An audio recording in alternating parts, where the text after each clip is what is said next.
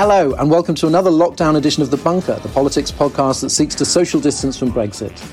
I'm Dorian Lynskey. On this week's edition, could coronavirus force as fundamental a change to the UK economy as the Second World War?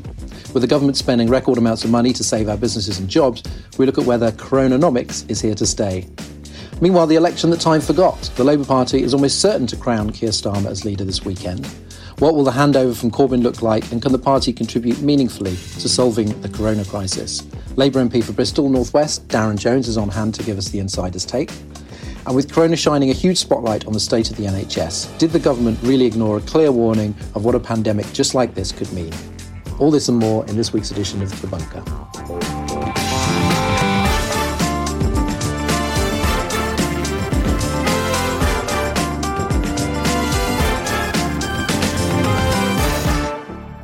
Before we start, a reminder that we're doing a free live stream of The Bunker versus our big brothers and sisters at Romaniacs on Thursday night to replace our cancelled live show at about 8:05, right after the whole country finishes applauding the NHS. We're ironing out the logistics now, so follow us on Twitter at bunker_pod to find out how to join in. And don't forget The Bunker Daily on Mondays, Tuesdays, Thursdays and Fridays, the days when the main podcast doesn't come out. So let's say hello to our guests in their various lockdown locations across the UK. Back in the bunker, it's Atlantic staff writer and author of the book Difficult Women, A History of Feminism in 11 Fights, Helen Lewis. Hello, Helen. Have you found week one? Well, I kind of feel like I started earlier than everybody else because as various things got cancelled, I ended up working from home for like 2 weeks longer than everyone else. So I feel like I'm kind of ahead of the curve on having gone through the stage of kind of grief and then madness. And then now I'm back in non-elasticated waistbands again because I've decided that you either give in to coronavirus and in terms of your just putting on loads of weight and sitting around eating chocolates, or you try and valiantly to pretend that everything is still as normal and yet you're mysteriously just sitting in your house all day. Well, not to say that authors are on the front line here, and of course there are bigger problems in the world, but presumably you had like a whole kind of your whole sort of book tour. You work on a book for ages, then you have a whole tour and you're ready to go out and talk to this person, that person, the other, and the whole thing just kind of shut down. Are you trying to make me cry, Dorian? Is that what? No. I know. I just wondered. Have you been zooming people with? No, it's completely nuked everything. I actually had to have a really sad moment where I went through and individually, one by one, nuked all the things out of my diary for the next 3 months. So I'm like, that would have been nice. I bet Cambridge is lovely this time of year. I'll never know. No, it's been really sad, actually, because as you say, I worked on Difficult Women since I signed the contract in 2017. And it was all really exciting, like it'd gone in the bestseller list, I had my launch party, everything was really amazing. I was looking forward to my sort of victory lap of, telling wry anecdotes from it to grateful audiences across the nation. And then, no, it's not happened. And, and physical bookshops have closed, so it's actually just harder for people to get their hands on a copy now. And Amazon is on a week delay of sending out anything. I don't know why Amazon has decided that my book is not an essential supply. I feel obviously quite slighted by that. But it's now just physically hard to buy books, really. So please do cheer Helen up by adding a copy of Difficult Women to your order of hand sanitizer. Exactly. Also joining us is former diplomat and Foreign and Commonwealth Office mover and shaker Arthur Snell. Hi, Arthur. Where are you? Well, I'm at home in rural Gloucestershire, and I guess people like me who live in the countryside probably have it a bit easier because at least we've got sort of space to move around in. Right, yes. It's having a walk around Finsbury Park, I find, without a protective bubble around me is quite tricky. It's like playing Frogger. So, out here in the sticks, we're all kind of returning to our inner survivalists, and I'm trying to work out which of the various sort of wild growing shrubs I can live off and that sort of thing. And you've had all this experience as a diplomat. How does diplomacy function working from home? Like how much... Well, a lot of people are discovering that actually they don't need that business travel. They don't need that face-to-face meeting. They can do a hell of a lot online. How much of sort of serious diplomacy, how much does it benefit and rely on, proper contact? Well, it's a very good question because for years, people have been trying to sort of close down diplomats by saying, well, we don't need it in the age of the video conference. And obviously now we are in the permanent age of video conference. obviously the Brexit negotiations, I know I'm not supposed to use that word on this podcast, but those have managed to continue in that kind of remote way. But I suppose like so many other things, we may get to the end of this and maybe some countries will say, well, we don't need so many people posted in embassies overseas. But the basic idea is that, as I think we're all finding, human contact makes such a difference to the way you can interact with people. And that's just as true for diplomacy as it would be for business or anything else. And Hungary passed a bill yesterday that appeared to give Orban the virtual dictatorship he so plainly wanted. It certainly puts Derbyshire police into perspective. What do you make of the many authoritarians are using sort of COVID as a power grab? Is that something that you would have expected, that they would exploit this crisis? I suppose so. And I think we're seeing two things. One is the sort of Hungary model of just using it to award yourself huge powers, which, you know, we can imagine might take a long time to be unawarded. And then, of course, the other thing is the misinformation piece. So, you know, we're supposed to believe that Russia has almost no cases of COVID, even though they've actually gone into lockdown and they're building new hospitals. So that's sort of a bit confusing. And even there in the United States, I mean, Donald Trump's got his own version of both the misinformation piece and at first not sure whether he wanted the extra powers. And I think what we're now seeing developing is a sort of favoritism where blue states don't get the additional resources they need, but those red states that are loyal to Trump will probably be, showered with ventilators and face masks. Our special guest today is the Labour MP for Bristol North West and the first ever Darren elected to Parliament. It's Darren Jones. Hi there, how are you doing? How are you? I'm very good. I'm now no longer the only Darren, though. There's another Darren MP in the House of Commons, so my claim to fame is now historic. Do you side-eye him on his first day? Do you know, I've not actually had the chance to say hi to him yet. I need to kind of hunt him down when we get back to Parliament at the end of the year. Former Darren Club. The UK, I mean, British culture does seem to be a strange jumble of authoritarian and libertarian instincts. Do you worry that our government will find some of these emergency powers hard to give up? I mean, obviously, Johnson is no Viktor Orban, but do emergency powers, can they become quite addictive for both government and the police? I mean, there's a risk, yes, and there's two parts to your question there, which is government and then kind of enforcement arms of government. And when the COVID emergency bill was put before the House originally, the time in which government was able to use these emergency powers was 2 years. Many of us in the House of Commons started to get uncomfortable about that because under the Civil Contingencies Act, you normally require, I think it's a monthly renewal of emergency powers by Parliament. Now, evidently that wouldn't work in the situation if Parliament isn't able to sit and vote, perhaps. But what we were able to agree with government following the usual channels was that it's now a 6 monthly kind of review. So when we do get back to normal and we do get back to Parliament, I imagine we all want to see these emergency powers come to an end, and Parliament obviously has the authority to be able to make that case. But as you say, you know, the Conservatives got a very significant majority, so they would need to support it. But I'd be surprised if they didn't. Well, Parliament's gone into recess for the next 4 weeks, but of course MPs had to go into work in close proximity to colleagues while various other parts of the nation were shutting down. What was the atmosphere at Westminster like during, I suppose, those last few days? Well, I wasn't actually there in the very final few days because following the government advice accurately, my wife recorded a temperature of over 37.8.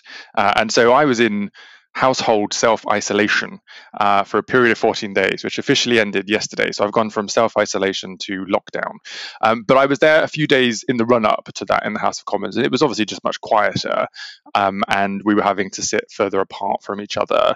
We were having to kind of tag team a bit. So from Bristol, we would ask other colleagues to raise issues on our behalf if we weren't there. And then we had this conversation for our select committees, how are we going to hold the government to account and take evidence if we can't all sit next to each other in a committee room? And some of the committees have started doing video conferencing as a consequence. So it was a bit kind of ghost townish with some unknown answers to the questions that we're now trying to figure out, which is how do we is your household okay now? Oh yeah, fine. She was just a bit hot. Right. Everyone is fine. We were very lucky, but it was, if you had a temperature and or a new persistent cough, it was the or word. Yeah. You need to stay at home for 14 days. So we followed that advice. And constituency matters. Obviously surgeries can't happen. So do you do sort of video surgeries, or how do you deal with? No, so pretty much all of the services that I provide through my constituency office have continued. So we continue to provide surgery appointments. It's just that they're over the telephone as opposed to video con, and they work perfectly well. And members of my team are able to dial in and contribute in the normal way. I normally do coffee mornings and pub politics and visit schools and those types of things, and we're doing all of those online. So I did a online tour of Parliament for kids in my constituency on my Facebook page, which worked relatively well, and then took their questions. And then I'm going to be doing a pub politics, and I'll do a coffee morning as well online. So evidently people who aren't online can't take part, and so we try to provide a telephone number for people to dial in. But on the whole, everything is kind of happening as it normally would. It's just being done over the internet.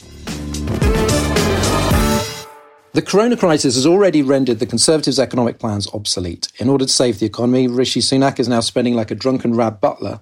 But is this sudden embrace of interventionist big spending here to stay? Since his £30 billion budget and subsequent $330 billion of emergency business loans, Sunak has also intervened to help the self-employed, eventually. There may be more to come as the crisis deepens. Helen, we've seen huge amounts of money being pumped into the UK economy. Does this mean a sort of fundamental shift in the way our country is run? Like how much is this like a piece of elastic that's just going to snap back to its original shape as soon as the crisis is over, or are there going to be? Do you think there will be long-term changes?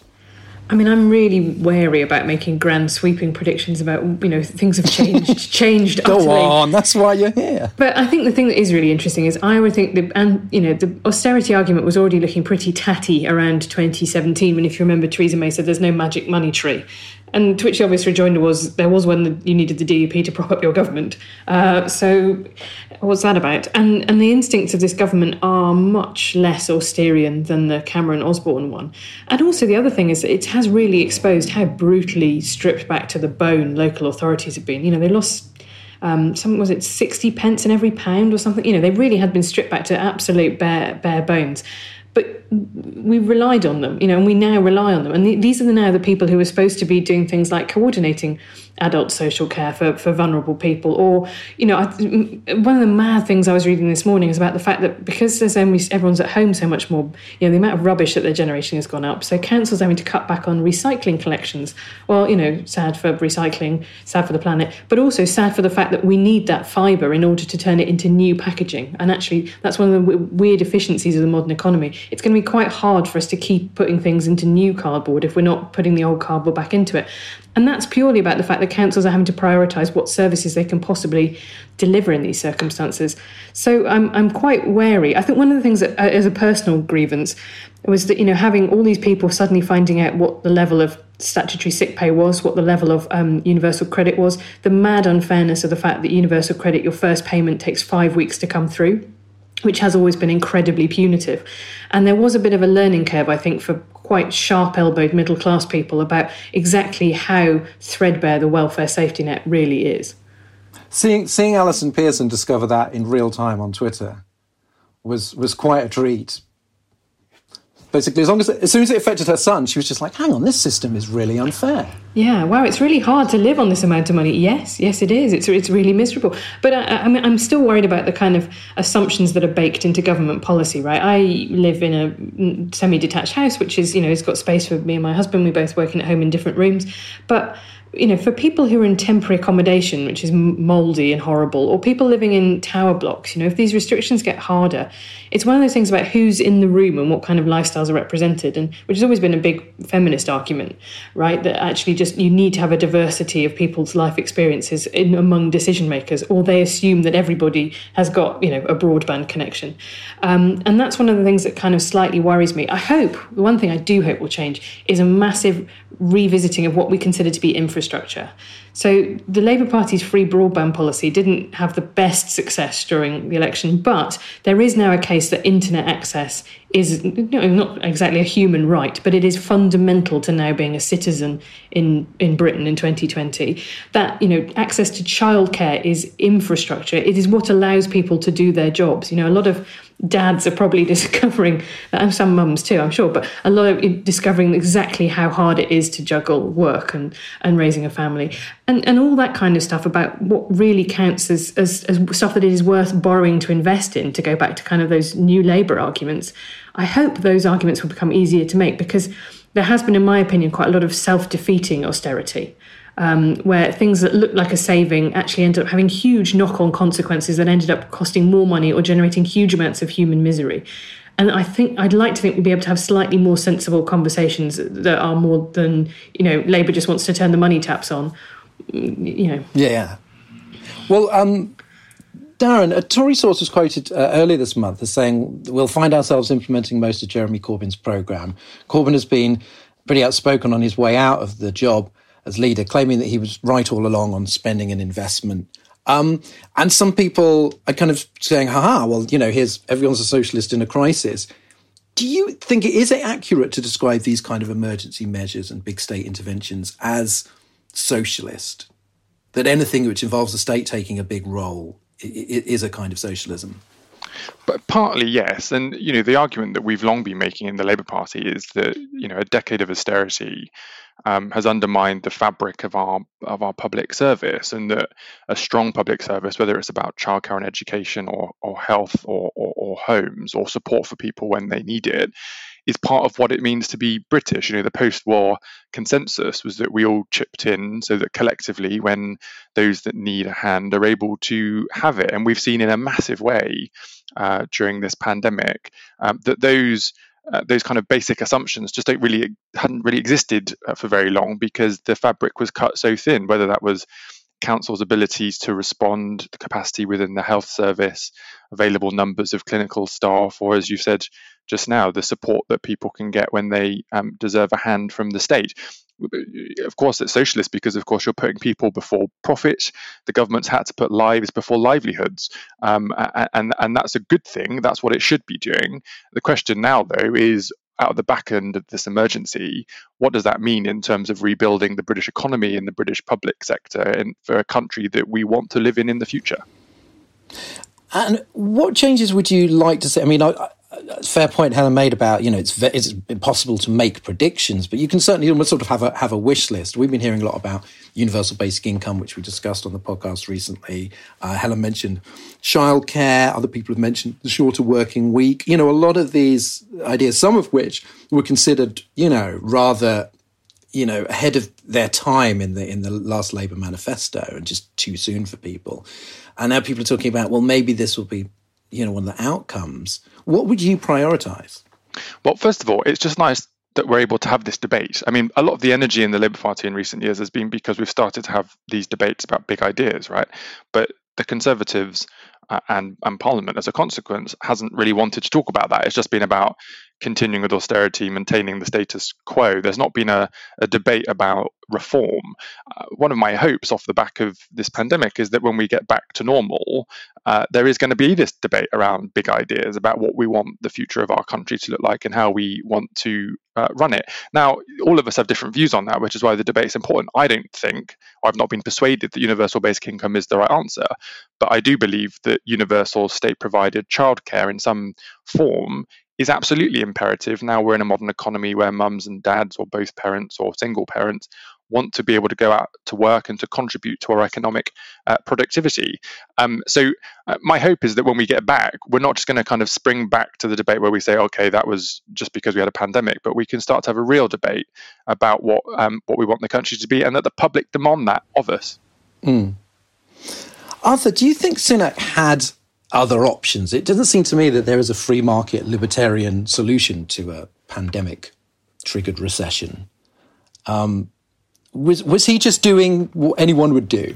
I think he pretty much was, and it's interesting to see how, there was lots of talk about what Denmark was offering its workers who are furloughed, and what, other countries that we might think of as generically slightly to the left of where Britain is, and we've ended up pretty much in the same place.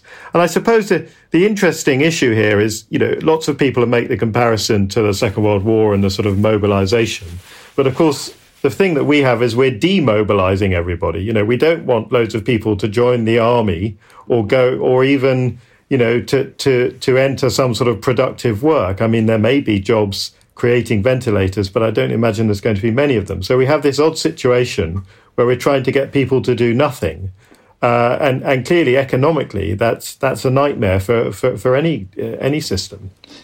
Well, I mean, another difference where people talk about 1945 and the effect that the war had on public appetite for change was, of course, there was an election, and it was a Labour government that was brought to power and enacted those changes. We've got a Conservative administration for the foreseeable future, and unless for some reason there's an early election. So really, any appetite for change would have to come from the Tory party, which generally rails against the nanny state. Darren talked about things that we would like to see change. Do you think that there are things that would be so normalised, that there would be such public enthusiasm for, that even the sort of ideological Conservatives would sort of have to concede on this or that reform? Well, I think the interesting question, and the thing that we're going to find out in the coming months, is a situation with unemployment, because ultimately the austerity era has happened whilst keeping unemployment low. Now, obviously, there's a lot of in-work poverty. There's lots of people in very insecure employment. But fundamentally, a very small number of British people are unemployed. But what we're going to see now is huge amounts of unemployment. Obviously, lots of businesses have ceased to function. And even with all the different bits of sort of government support and loans and rent holidays and all the rest of it, it's clear that lots of businesses won't come out the other end of this period. So there will be a lot of unemployed people. And then there's a question, what's going to happen with them? Not that long ago, the state employed many more people. And I'm not talking about back in the 70s, just even in the new Labour era, there were many more people working in government, in local government, and in sort of, wider government service type activities. So I do think that's going to be the big question. And of course, we do have this full parliamentary term, but how the Tory government deals with high unemployment is going to be a bit like the early 80s, I guess. Well, thinking ahead, Helen, I just wanted to ask before we move on. Donald Trump was criticised for saying we don't want the cure to be worse than the problem. Obviously, this is because it's Donald Trump, and he's not really interested in the physical and mental health of ordinary people in the long run, because he's a sociopath. But imagine that it's not a sociopath saying this. Right now, there is not a choice. But what do you think? Some quite difficult calculations will be made in the coming months regarding how quickly you can get the economy back and into action, even if there is some sort of health risk. Right now, it seems quite simple. Yeah, I've been talking about this with my Atlantic colleagues. Obviously, they know the American situation much better than I do. But I think there is a point there of saying, just because it's Donald Trump saying it, and it's become this kind of American meme now, right, that the cure could be worse than the disease, doesn't mean that actually we shouldn't keep in mind the fact that this is a trade-off. We've currently, frozen the economy in order to save lives, but freezing the economy itself does not come without human costs. One of the reasons the government said it was slow to impose lockdown measures is it's worried about fundamentally old people dying of neglect. It's worried about the people who won't pick up the stuff from their doorstep and won't get discovered for a couple of days. And we've seen that in Spain and Italy, that there have been those kind of problems exactly along those lines. Ditto, we know all the problems about just poverty, the way that kills people, that it reduces their life outcomes. I'm fascinated by this weird study that we're conducting now of lots of people who will drastically reduce the number of steps they're taking a day. I would imagine probably drastically, if I'm anything to go by, increasing the amount of junk food that they're eating every day.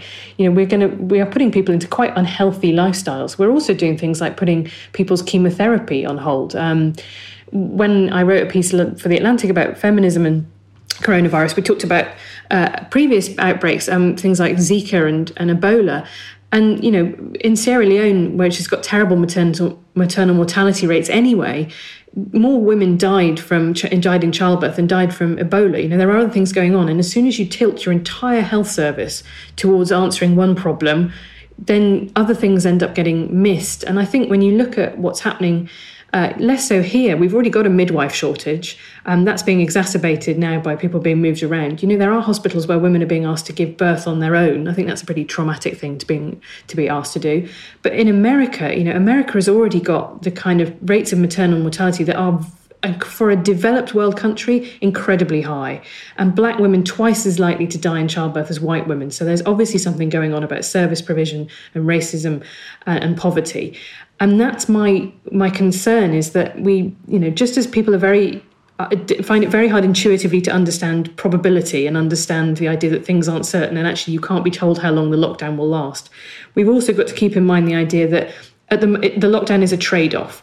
And yeah, as you say, at the moment, the trade-off looks worth it. But we will find out more and more, simply because no one has ever done this before, about all the other things that are the other half of the trade-off. And those, that's going to become a really horrible thing for any government, any opposition to have to deal with, because people will say, well, why would you let anyone die?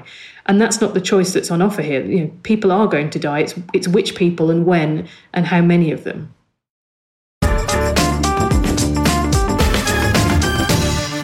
The Labour leadership race was meant to be the big political story of early 2020, and then something else happened. Keir Starmer is seemingly on course for coronation, albeit a subdued one, on Saturday, and reports emerged over the weekend that he is planning a scorched earth removal of the Corbynite left. What will a Starmer-led Labour Party look like? And with the Conservatives enjoying, admittedly in strange circumstances, a 26% lead, the government's currently at 54% in the polls, what should Labour be doing in this time of crisis? Darren, you're backing Keir Starmer. This was not how he expected to, come to the leadership. What do you think his priorities will be?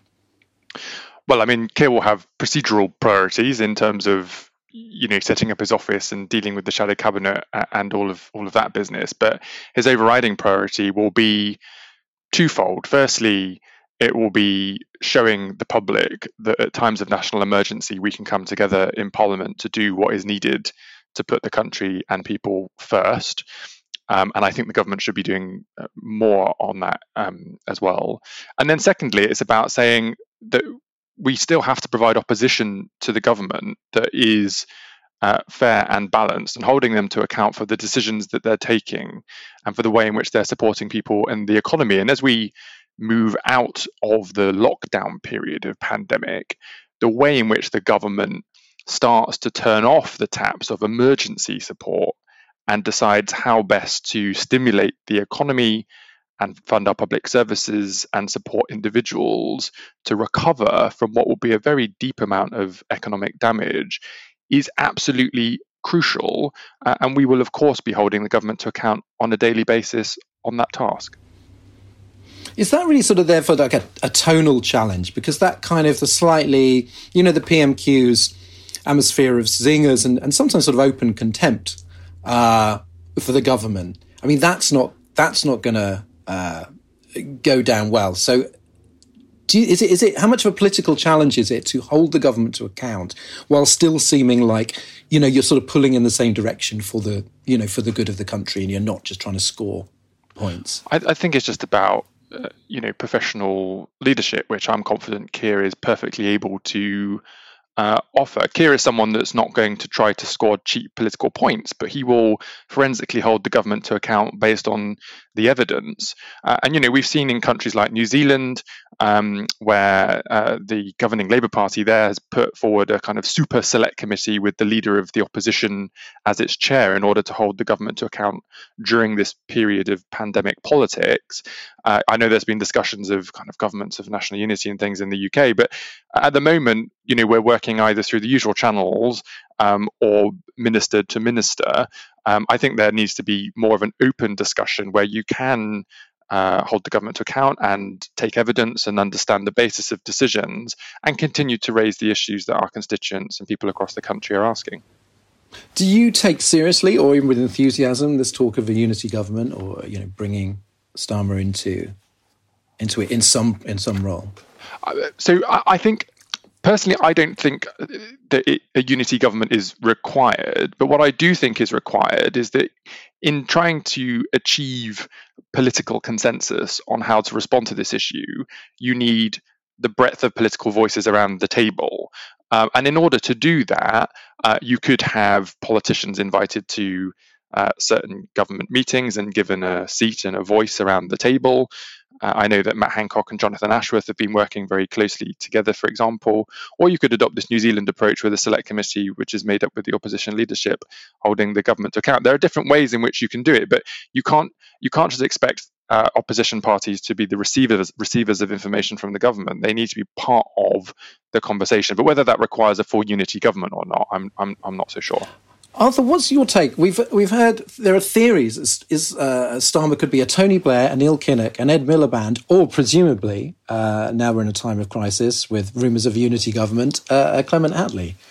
Well, if you had to pick one, I suppose you might go for Attlee. I mean, I think what Starmer has very clearly is, he's a very serious, very competent, highly intelligent kind of guy. And as it happens, when he was a director of public prosecutions, I had a little bit to do with him because the Crown Prosecution Service was doing a lot of work overseas to help countries that had underperforming sort of prosecutorial systems to help them improve. And so I was involved with some of that work. And I can echo what everyone else says, that he's very impressive, knows what he's doing, very serious, and all the rest of it. And I suppose the contrast between that and the current Prime Minister is pretty obvious. And also, the coronavirus thing shows us how, immense crises and, completely unpredictable and frankly terrifying things can happen. And I would imagine that reinforces the attraction of someone like Starmer, who does present, this air of competence. He's not the kind of person who's going to casually say, oh, this will all be over in 12 weeks and I shook hands with everyone. Now, that's on the sort of plus side for him. But I suppose, his big challenge, and you can see this at the moment in the United States, no one is hearing from Joe Biden because in a crisis, everyone looks at the leader. So I think Starmer's big challenge, going back to some of the things that Darren was talking about, is what is the role of the leader of the opposition when ultimately we just need our government to be getting on with governing? Well, Darren, when things do return to whatever we consider normal, the road to power for Labour might look even more sort of complicated. It was looking pretty arduous already. But if, for example, the Tories do stick to higher spending and investment, if austerity truly is over because of coronavirus, that's another that would be a line of attack gone. I suppose, where do you see Labour's route back to number 10? I mean, it's a massive existential question for you to answer in just a couple of minutes, if you will. I was going to say, yeah. Here's the answer. No. Well, look, politics changes, doesn't it? And we don't know yet fully what the British public's expectation is going to be of us as politicians at the end of this pandemic. What we do know is that the principles which underline the very purpose of the Labour Party are static, and that of the Tories on the whole as well too. And this whole language in the media about Keir's kind of scorched earth strategy and banishing, I just think is melodramatic. What Keir is doing is, I think, making decisions based on merit. He wants the best people, the best team of people, because we have an enormous job to do, not just in holding the government to account and campaigning for the changes that we like to see across the country, but in putting our case to the public. And you can spend a lot of time thinking about demographics and changing voting intention and identities and the constituency route back to power. And of course, we saw last week the government sign off on the boundary changes that will come through now, assumedly automatically, before the next election, which gives an extra seat advantage to the Conservatives. But the point for the Labour Party is, yes, there's there's a role for that. But ultimately, you've got to speak to the whole country. You've got to speak to people old and young, rich and poor, Scotland, Wales, South, London, everywhere, because you are a party of government. That's what we are, the Labour Party. And we've got to speak to the whole country. So I'm still confident that we're going to be able to make a credible and important case to the public, and we're going to have to wait and see how the government deal with the post-pandemic period. I don't believe the Conservatives ultimately will make the right decisions that put people and our public services and the sustainability of our planet ahead of traditional Conservative ideology. And I do think that people will want a more Labour-based answer for the future than a Conservative one. How do you think the shadow cabinet will shape up? Is there anybody you think is a kind of nailed-on certainty? So I don't know is the short answer. It's for Keir to decide how to put a shadow cabinet together. The one thing I do know is that we have an enormous breadth of talent from people who I think can be hugely inspiring, and given the opportunity to work from the front bench will be really important for Labour's case over the coming years. I would ultimately, it's Keir's decision. As I say, he will appoint, I hope, based on merit. So I think we'll start to see a very credible, competent, intelligent, thoughtful shadow cabinet. And also, these labels of Blairite and Corbynite and whatever else. I mean, Keir's made his positions very clear on that. He doesn't want the name of any former leader tattooed on his forehead. He will be a Keir Starmer leader of the Labour Party, and ultimately all of us are part of the Labour movement. So I'll look forward to seeing who he. Well, Helen, you're in a slightly safer position to just wade in there with a massive prediction. So, who do you expect? Who's in? Who's out? I do agree with Darren that there is a lot of untapped potential. And actually, some of the people who were in, Corbyn's first pre-chicken coup shadow cabinet, but there aren't that many people who would simply refuse to serve under him. So he has got, the Labour Party is a much reduced force in Parliament these days, but he has got a lot of options. Rachel Reeves is incredibly credible. She wrote a great book about women of Westminster. So she's steeped in parliamentary history as well as being numerate, which obviously helps. Jonathan Reynolds has been tipped by quite a lot of people, which I personally would support because he does lovely Christmas cards that feature his many, many adorable children and his many adorable dogs. And if that's not a reason to put someone in the shadow cabinet, I don't know what is. Thangam Debonair, I think, is someone who's really interesting. I'd be interested to see her. She came in, she's got a whopping great majority in Bristol West, came into Parliament 2015, immediately had to go and get chemotherapy, and then so has kind of, I think, which I think slowed down what otherwise would have been a much more meteoric rise. So I'd love to see her in there. Annalise Dodds, people always talk about. Tracy Brabin, I think, is probably, I'd say, someone else I would expect to see on that front bench. But the kind of more interesting question is, how many enemies do you make by, is it time for Richard Bergen to pick up his carriage clock and depart into the sunset, right? That's a more interesting question. I would miss him. You would miss him. Yeah, I would miss him just for satirical purposes. But that is the problem, is the more people that you hoof out of the shadow cabinet, the more people sit fuming on the back benches, plotting their revenge against you. So that's always a tough balance to strike as a new leader. Stamp your authority, but try not to create too many enemies.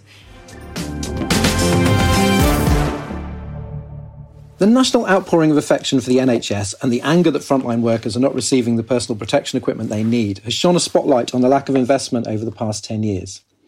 Meanwhile, it's emerged that the government were warned in 2016 that the NHS would be overwhelmed in the event of a severe pandemic, but the findings of the 3-day dry run exercise Cygnus were deemed too sensitive for public eyes and not acted upon.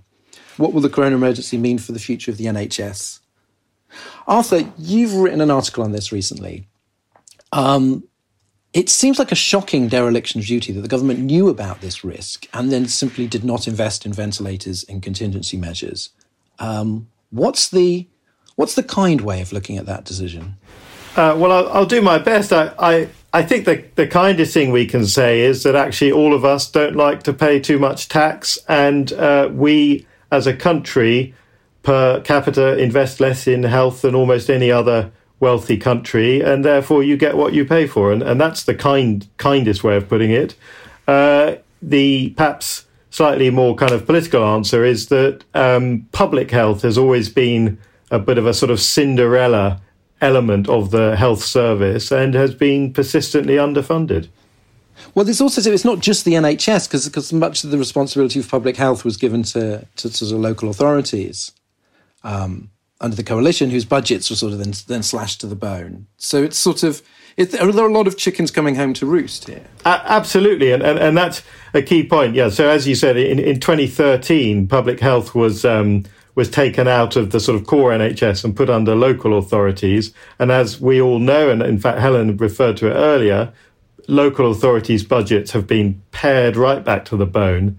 And what you saw was quite a lot of local authorities using the money they'd been given for public health to pay for other things in desperation. I'm not going to necessarily criticise them for doing that. And so it's also easier to cut the budget when it's a local authority budget rather than an NHS budget, because it gets a lot less attention. So there's been this persistent sort of chipping away.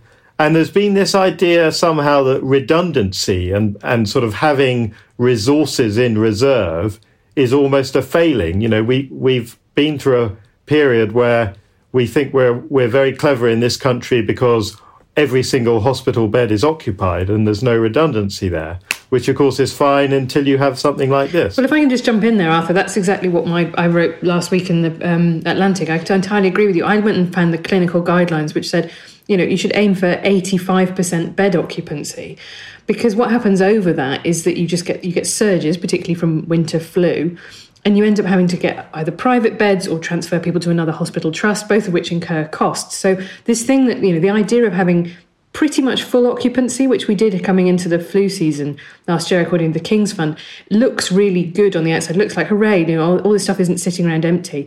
But it leaves you very badly exposed when things just go slightly over the top, never mind a full-blown pandemic. And also it leads to things like, you know, more hospital-acquired infections. So again, it's one of those situations in which you think you feel very clever by having done this very, you know, big, exciting headline thing, and you don't see all the little costs that knock on along the way. And it's a kind of, I'm obsessed with this idea, you know, the tyranny of metrics, right? Because whatever you measure, you end up deforming everything around too. And how do you actually quantify all the other things that it causes? We're really bad at that in modelling because it's just too complicated.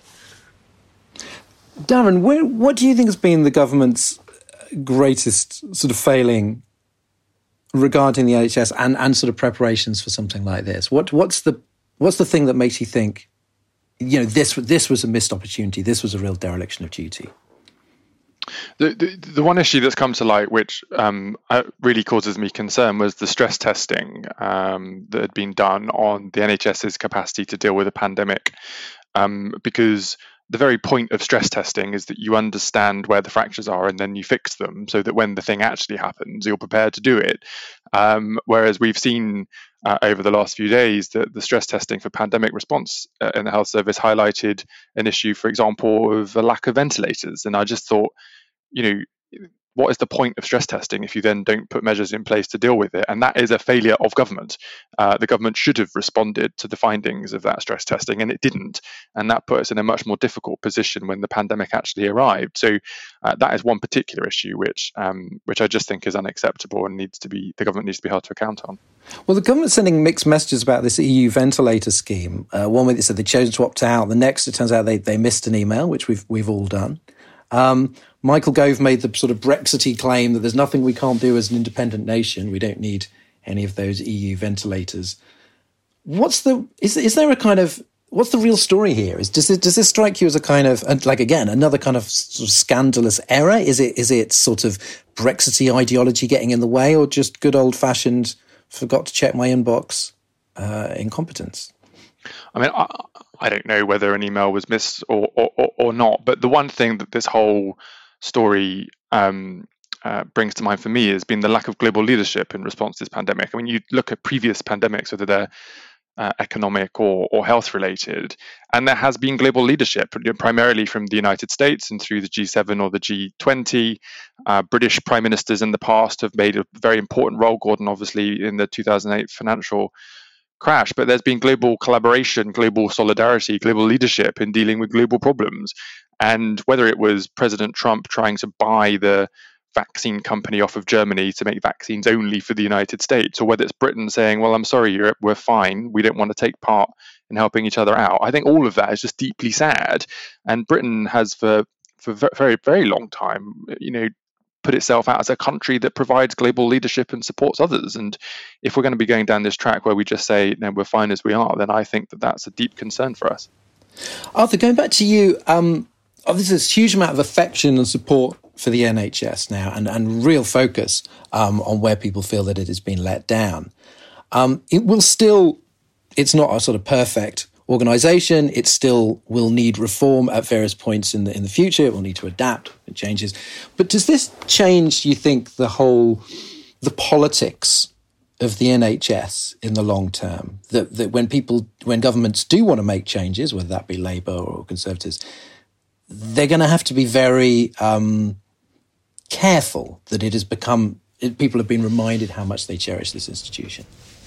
I think you're right, and obviously, that won't last forever, but there's clearly going to be quite a prolonged period in which it would be very, very difficult for a government to sort of take on the NHS. If we think back to the junior doctor strike, at that time, it was possible for the government, with some measure of success, to sort of demonise the junior doctors and accuse them of being selfish and irresponsible. I think it's going to be very hard to do that. And I also think, coming back to the issue of the sort of public health and certain areas of the NHS that have been, or of the wider health system, have been overlooked, I think that's going to change. I mean, I speak with a little bit of personal knowledge here. My wife is a public health doctor, and it's, I think, for years, no one was really sure what epidemiology was and why it was important. And now, of course, everybody on Twitter is an expert. So hopefully the outcome of that will be that, people will look at public health and some of the more preventative medicine and think, oh, actually, this is something we should be investing in. And they'll want politicians to be explaining to them what their plans for public health are. Whereas only a year ago, these were very, very unknown and kind of deep buried policy areas. Well, at least if the NHS does need to recruit an army of armchair epidemiologists, they're out there. We've got the numbers. Absolutely. There's no shortage. Well, finally, there's going to be another clap for the carers at 8 p.m. this Thursday. There was some applause shaming last week, which was the kind of thing that made me feel that perhaps politics Twitter was getting back to normal.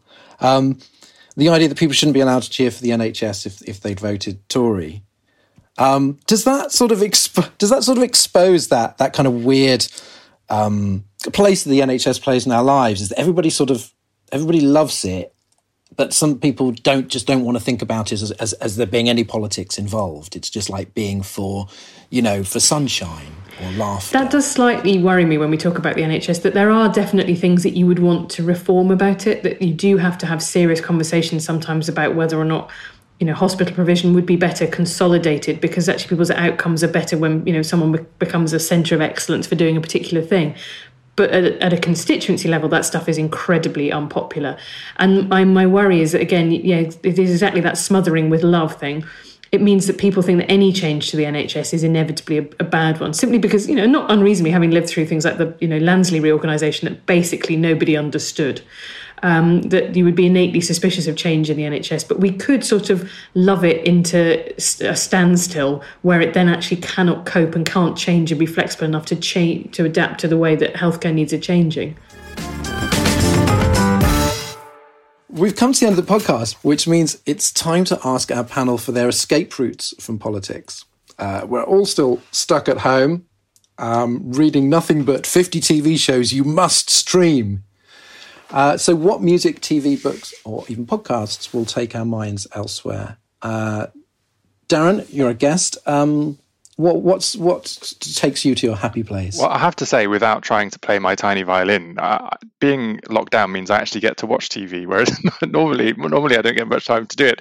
And that's the reason why I'm slightly behind the curve in my answer here. But at the moment, I can't go a day without trying to get the next episode of The Stranger on Netflix. And I don't yet know what Cats is going to do. And I know that many, many people around the country do. So please don't tell me. But that's my kind of daily escape right now. Good stuff. Arthur, how about you? Well, I at the sort of start of this lockdown, I thought what I need to do is read one of those books that you can never get to the end of normally. So I pulled out Tristram Shandy, which for those who aren't familiar is a kind of that's God level. bizarre 18th century fake autobiography where the person doesn't even get born until about halfway through the book. And in that, the writer observes that he's writing it more slowly than he's living his own life. So he's worried he'll never get to the end. And I've realized that I've been trying to read this book for such a large proportion of my life that it's very unlikely I'll finish it before I die. So that's going to be an interesting thing to find out. Arthur, if I can recommend, Martin Rosen did an illustrated version of it, which is absolutely brilliant as a graphic novel. And you know the big phallic grandfather clock that his father uses. Yeah, it's really quite the illustration. And the Michael Winterbottom film, A Cock and Bull Story, is really fun as well. If you bail out, then there is a meta version of a film of Tristram Shandy with Rob Brydon and Steve Coogan out there waiting for you. That's my fallback option. Yeah. Well, literally above my desk is a half-finished copy of Gravity's Rainbow, but I fear that even a pandemic will not get me through the second half. Helen, what about you? Well, I just finished David Epstein's Range, which is the power of generalists in a specialised world, which was my sort of salve to the fact that I haven't as yet written King Lear or Macbeth or Antony and Cleopatra, but have instead sort of spent my career doing random bits and pieces of stuff elsewhere, and I needed someone to tell me that was an okay life path, and apparently it absolutely is. So I highly recommend that, and I'm about to start on Break a Leg by Jenny Landreth, which is about amateur theatre, and you know how much I love theatre, Dorian, and then there's going to be none of it for quite some time. So I'm going to read that instead and pretend that I'm watching people swear at each other in German, because I miss that. Well, similarly, in the absence of live music or actually getting to talk to any musicians face to face, I did an article about music, the best music podcasts, and so I just would recommend the really sort of the meaty, thoughtful, immersive narratives. There's Slow Burn Season 3, which is about Biggie and Tupac, and there's one called Dolly Parton's America, and obviously they're both on iTunes Store and wherever you get your podcasts. But it's good because it's got that storytelling quality, and it just means that it just makes me miss the hustle and bustle of normal music life. That's the end of this week's Bunker. Thanks very much to our panel, Helen Lewis. Hello, goodbye. Arthur Snell. Goodbye, thank you. Arthur Snell, thank you, Arthur. And thanks, Darren Jones. Thanks so much. We'll be back next week. Subscribe to The Bunker on Apple Podcasts and follow us on Twitter at bunker_pod. Thanks for listening, stay safe, and see you next week.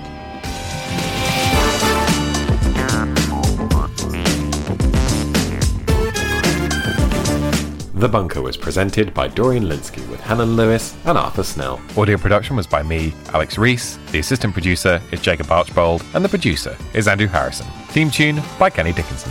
The Bunker is a Podmasters production.